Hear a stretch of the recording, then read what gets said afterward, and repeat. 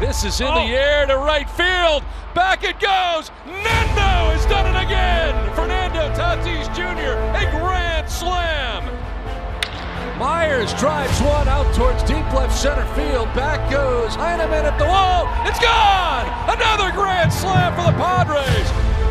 Machado to deep left field. It's high, deep, and it is a grand slam to walk it off. Manny Machado is tonight's Padres hero. In the air to right field, towards the corner. It's back. It's gone. Welcome to Slam Diego. What's good, Padres Nation? Our beloved San Diego Padres just got their third sweep of the season, and this time it comes against the Colorado Rockies. Back-to-back sweeps after beating up the Cardinals at home, and now the Rockies at home.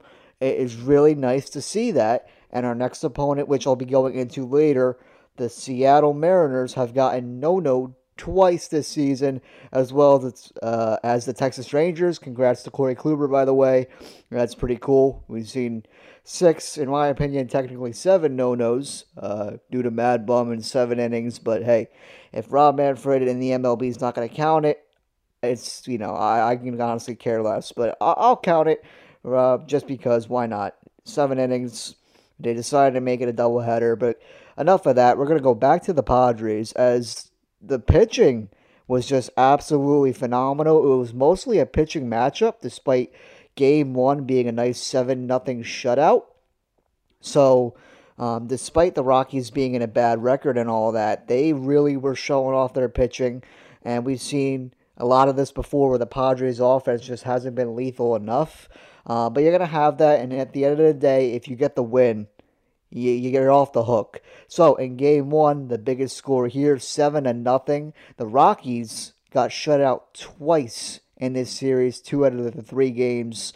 And the Padres really had it to them, and their 3 starting pitchers, Darvish, Snell, and Musgrove. So, in Game 1, Manny Machado, his 6th home run, making it 2-0 off Jon Gray early, bringing in Trent Grisham. And this home run was a nice one to give a little statement saying, Machado, you know what? All the hate and criticism, F you too.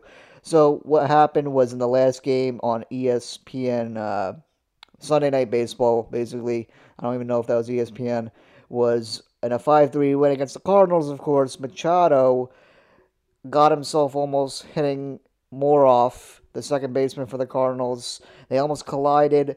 Machado kind of just went down, slid a little because it's dirt, and you're wearing cleats, and everyone thought that was a dirty play, that I was not a Padres fan.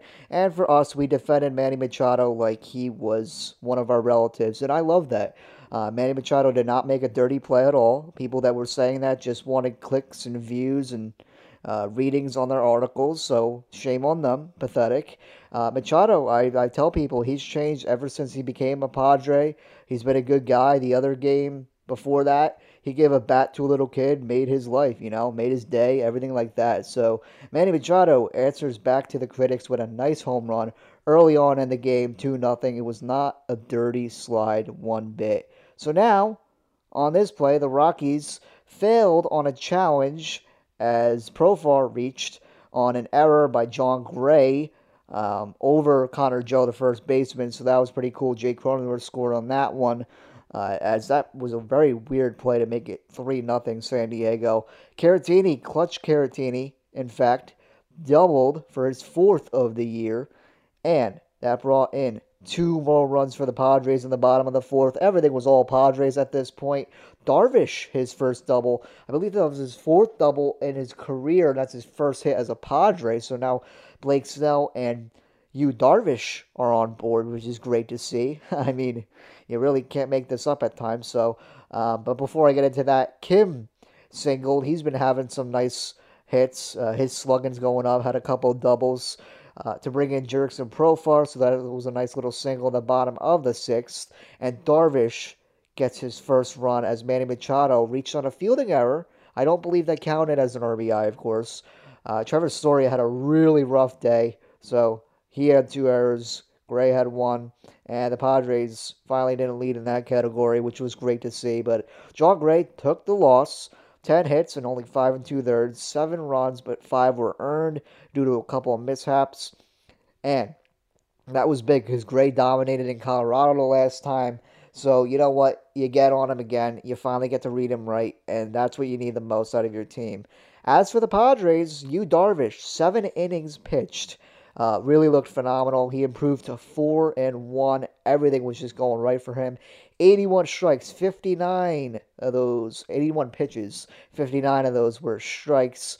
And Darvish only allowed 4 hits, no earned, no walks, and 10 strikeouts. His ERA has now decreased to 1.81. That is unreal. Obviously, an all-star. You can book that one. As for Nabil Krismat, he has been getting called up and down. And, hey, welcome back. He went 2 innings. Obviously, did not want much harm on that bullpen with this lead.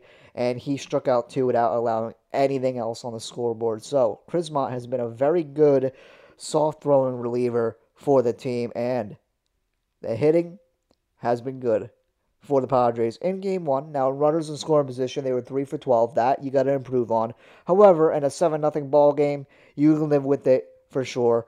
Manny Machado was definitely the player of the game with 2 hits, 1 run, 2 RBIs. So it was good to see that. And the Padres did not strike out much. 3 strikeouts to 3 walks.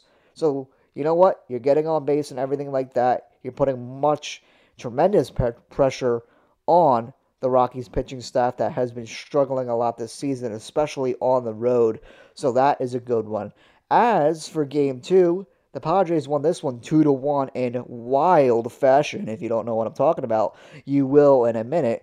But the Rockies started things off with Josh Fuentes. He has been really good against the Padres so far in a handful of games this year. He doubles for his 5th of the year, and that brought in C.J. Cron, and that was pitching Blake Snell. Yeah, Blake Snell, obviously the huge controversy going into this is how many innings can he go? Now the walks are increasing, right? Can he get it done? And he did get it done, despite not having the win or the loss to his resume in 9 starts already. He has been doing much better in this one, and I get it. It's the Rockies, right? But you know what? They're still a major league organization with major league talent. No matter how much we can make fun of them, you're going to be atrocious, but it's still major league material, man. So Blake Snell needed this one to really start getting things going, and he did just that. I got to give him a lot of credit for that. But going back to the offense, the Padres tied the game as Profar grounds out. He always finds ways to tie games, Profar, without having to get hits. It's incredible. I've always liked Profar. I'm glad he's a Padre, and he finally kind of found his niche with the team. Same goes to Jorge Mateo, who's definitely the player of the game in this one, I would say. But Profar grounded out and bringing in Tommy Pham to tie the game at 1 apiece in the bottom of the second after Josh Fuentes' double in the top of the second. And that was really the only scoring until the bottom of the 10th as a wild pitch by Daniel Bard, who's been struggling a lot this year, brought in Jorge Mateo. Now, Jorge Mateo in extra innings, of course, that extra inning rule applies. Brian O'Grady bunted, sack bump, brought in the third, really nice, and a wild pitch out of all things brought to Trent Grisham, really working the count, brought Jorge Mateo home with that blazing speed he's got. And yeah, the team did struggle. 6 hits apiece for both the Rockies and the Padres. It really was not fun to see that one. Fuentes did have an error. No errors for the Padres in that one. But you know what? 6 hits. Half of those hits came from Jake the Rake Cronenworth. He is unreal. By this time in Game 2, he's batting .306, 819 OPS for a second baseman. You know, Cronzone is that kind of guy that just does whatever he needs to do. He hits for average. The power comes naturally for him. He reminds me of a left-handed version of DJ LeMahieu. He, honestly, for his second year, is becoming that much of a threat when he comes up to the plate. Plays good defense like LeMahieu at second base. Hustles all the time. And really just does his part. And he can do that any part of the order. So he was batting third, I believe, in all 3 games of this series, and he was just doing everything he could to get on base. He walks. He's got great plate discipline. So I really like what Jake Cronenworth's got. He's that left-handed version of DJ LeMahieu. Really compare the two players, and you'll see the same comparison, I believe. But besides that, Austin Nola had a nice hit, and the offense was really quiet, of course, with being a 2-1 ball game. So Cronenworth for this one was definitely the player of the game. But you could also say on the mound, Blake Snell, 6 innings pitched. He finally reached that one, allowed 5 hits, 1 earned run, and that was early on. Did not rattle Snell. Much credit there. 1 walk and 11 strikeouts. That is tremendous. He cut his ERA down to 3.79. Adams, Pagan, Melancon, and Johnson went an inning apiece, which Pierce Johnson got the win, and they did just a fabulous job. 18 strikeouts combined for Padres pitching with only 4 walks issued. So that is numbers you want to see, right? Pitching holding its own still. In 2 games, the 2 starting pitchers combined for 21 strikeouts, and in 3 games total for the starting pitchers, it was fantastic. 32 strikeouts combined as Musgrove, 7 innings, 2 hits, no walks, no earned runs, 11 strikeouts. So he improves to 4-4 in Game 3 in the final one. And he needed this. He was 2-4 just recently, it felt like. And now being at 4-4, he's doing well. His pitchers were really on. The Rockies couldn't hit him. Once again, still a major league team. You never know what's going to happen. That's the beauty about baseball. And with 2 hits only allowed and 11 strikeouts with no walks, that's great. Musgrove at 4-4 cuts his ERA to 2.47. Stammen and Melancon do the light work out of the pen with 1 inning apiece. And by the way, I want to just say, for Keone Kela, he just received Tommy John surgery, and I wish him the best. He'll be back next year, hopefully stronger and better than ever before. Pomeranz should be back soon, which will be very nice. But the bullpen and the rotation has been holding their own a ton. So the Padres really do get a lot of credit on that end. Larry Rothschild, really like what he has been done. I'm surprised with what he's been doing so well. So, hey, whatever works, as long as the Padres offense can get it going. So Musgrove was tremendous, but one player that we finally have back that did tremendous was Fernando Tatis Jr. Now, Eric Hosmer came back, as well as Tatis today, if you're hearing this yesterday, from the COVID-19 list, which is great. Mateo and Profar came back Game 2, so that was much needed, and now the team has really been winning. Really, they're 9-1 in their last 10. They're 10 games above 500 without 5 of their players, and they still don't have Will Myers back. So, you know what? The Padres are showing their depth. No excuses like the Dodger fans and the Dodger organization has when they were on that nice losing streak and all. So, hey, when you can win with 4 non-starters in that lineup, it's great to see. So I don't care what you're going against. You beat a really red-hot Cardinals team, and now you beat up a Rockies team that you had to beat in San Diego. That is big. Tatis was a triple away from the cycle in his return. This man is not human. He is unreal. 2 doubles, a bomb to start things off for the game, which I'll get into. 2 ribbies. He improved that average to 270 and that OPS to 959. He was batting 4th in the lineup for San Diego. As for everything else, Cronenworth and inside the Parker, which was great. So, Tatis, first off, homered off Chichi Gonzalez for his 10th fly ball of the year opposite field. That 2-handed swing is a beauty. It is looking really good and natural for him. I'm very happy for the kid. Bottom of the 4th makes it 1-0. Jake Cronenworth, I look away for 1 second. I turn around. He hits an inside the park home run for his 4th of the year on Chichi Gonzalez. I mean, oh my goodness. A rock could have gotten to that ball in right field faster than Charlie Blackmon did. I thought that would have been a triple, but hey, when you're getting sent home, Cronenworth kind of hesitated a bit, hustled his way down home. The pitcher, being Chichi Gonzalez at the time, was the cutoff man, and even if they went to the catcher in the backstop, there was no way Cronenworth was getting out on that one. So that was really cool. Bottom of the 6th, San Diego was going crazy. Don Ursillo, a legend when it comes to that play-by-play announcing. He's so good. He's not really talked about too much until now, so I'm really glad he's getting that recognition.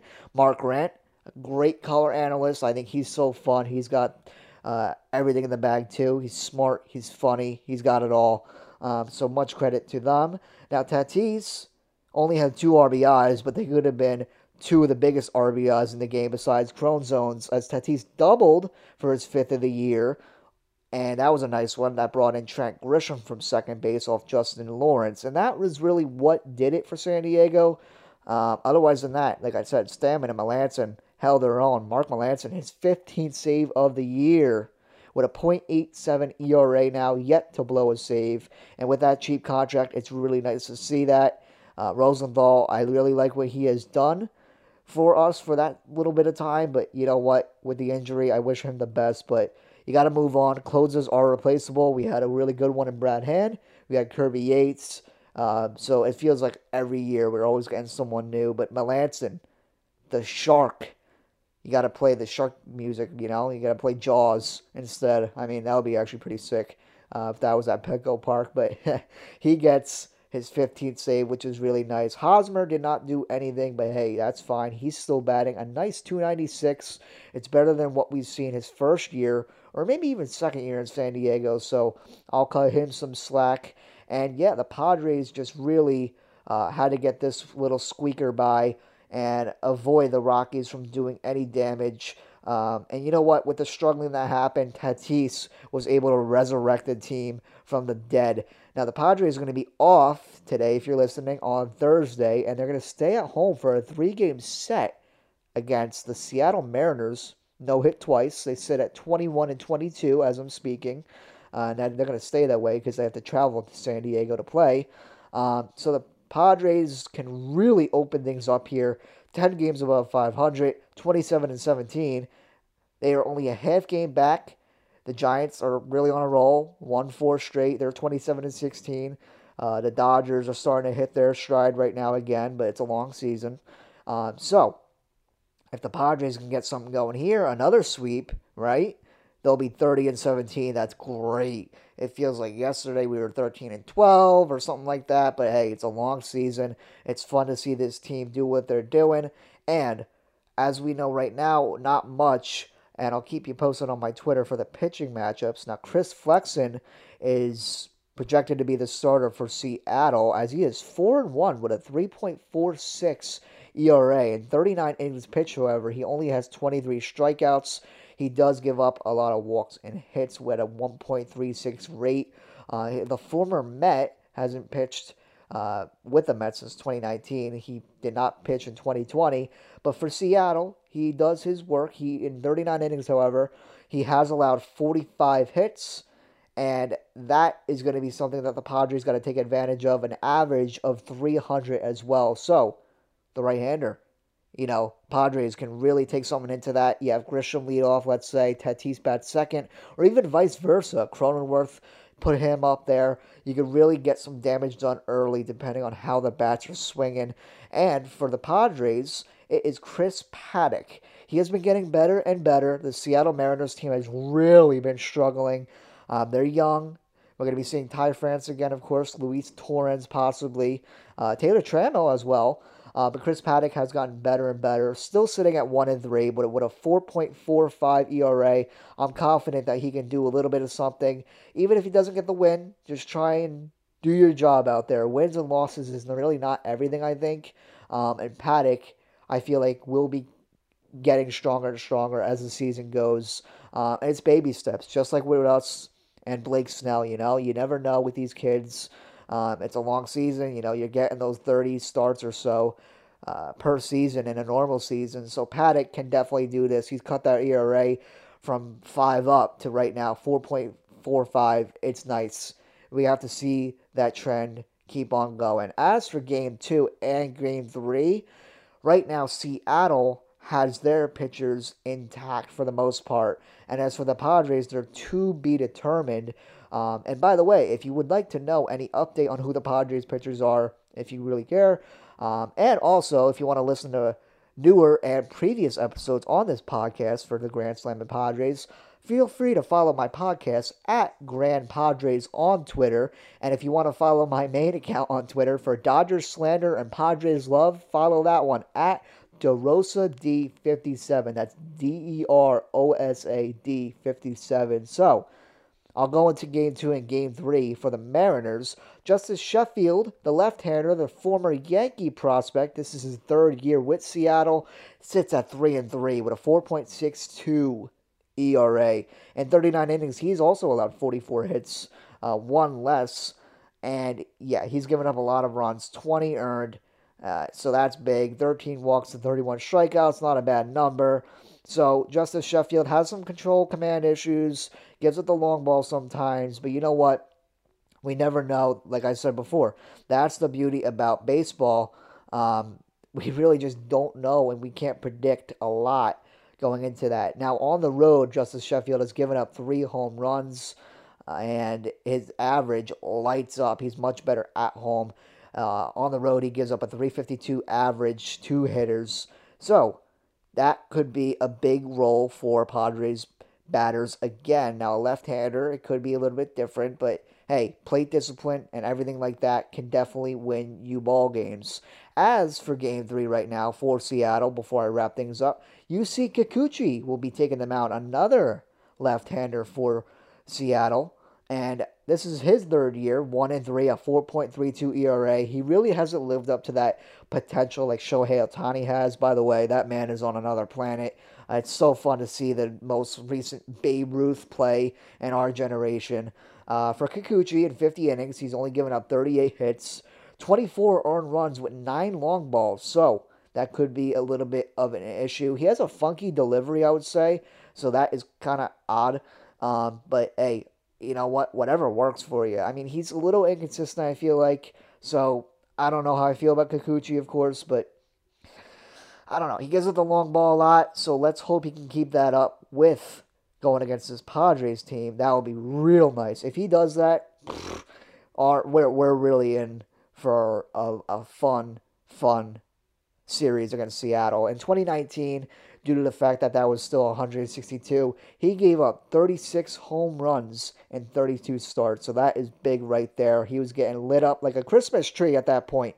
And in 2019 and 2020, he has had a career ERA, a season ERA, I should say, of above 5 at 5.46 and 5.17. So Kikuchi taking the bump for Seattle.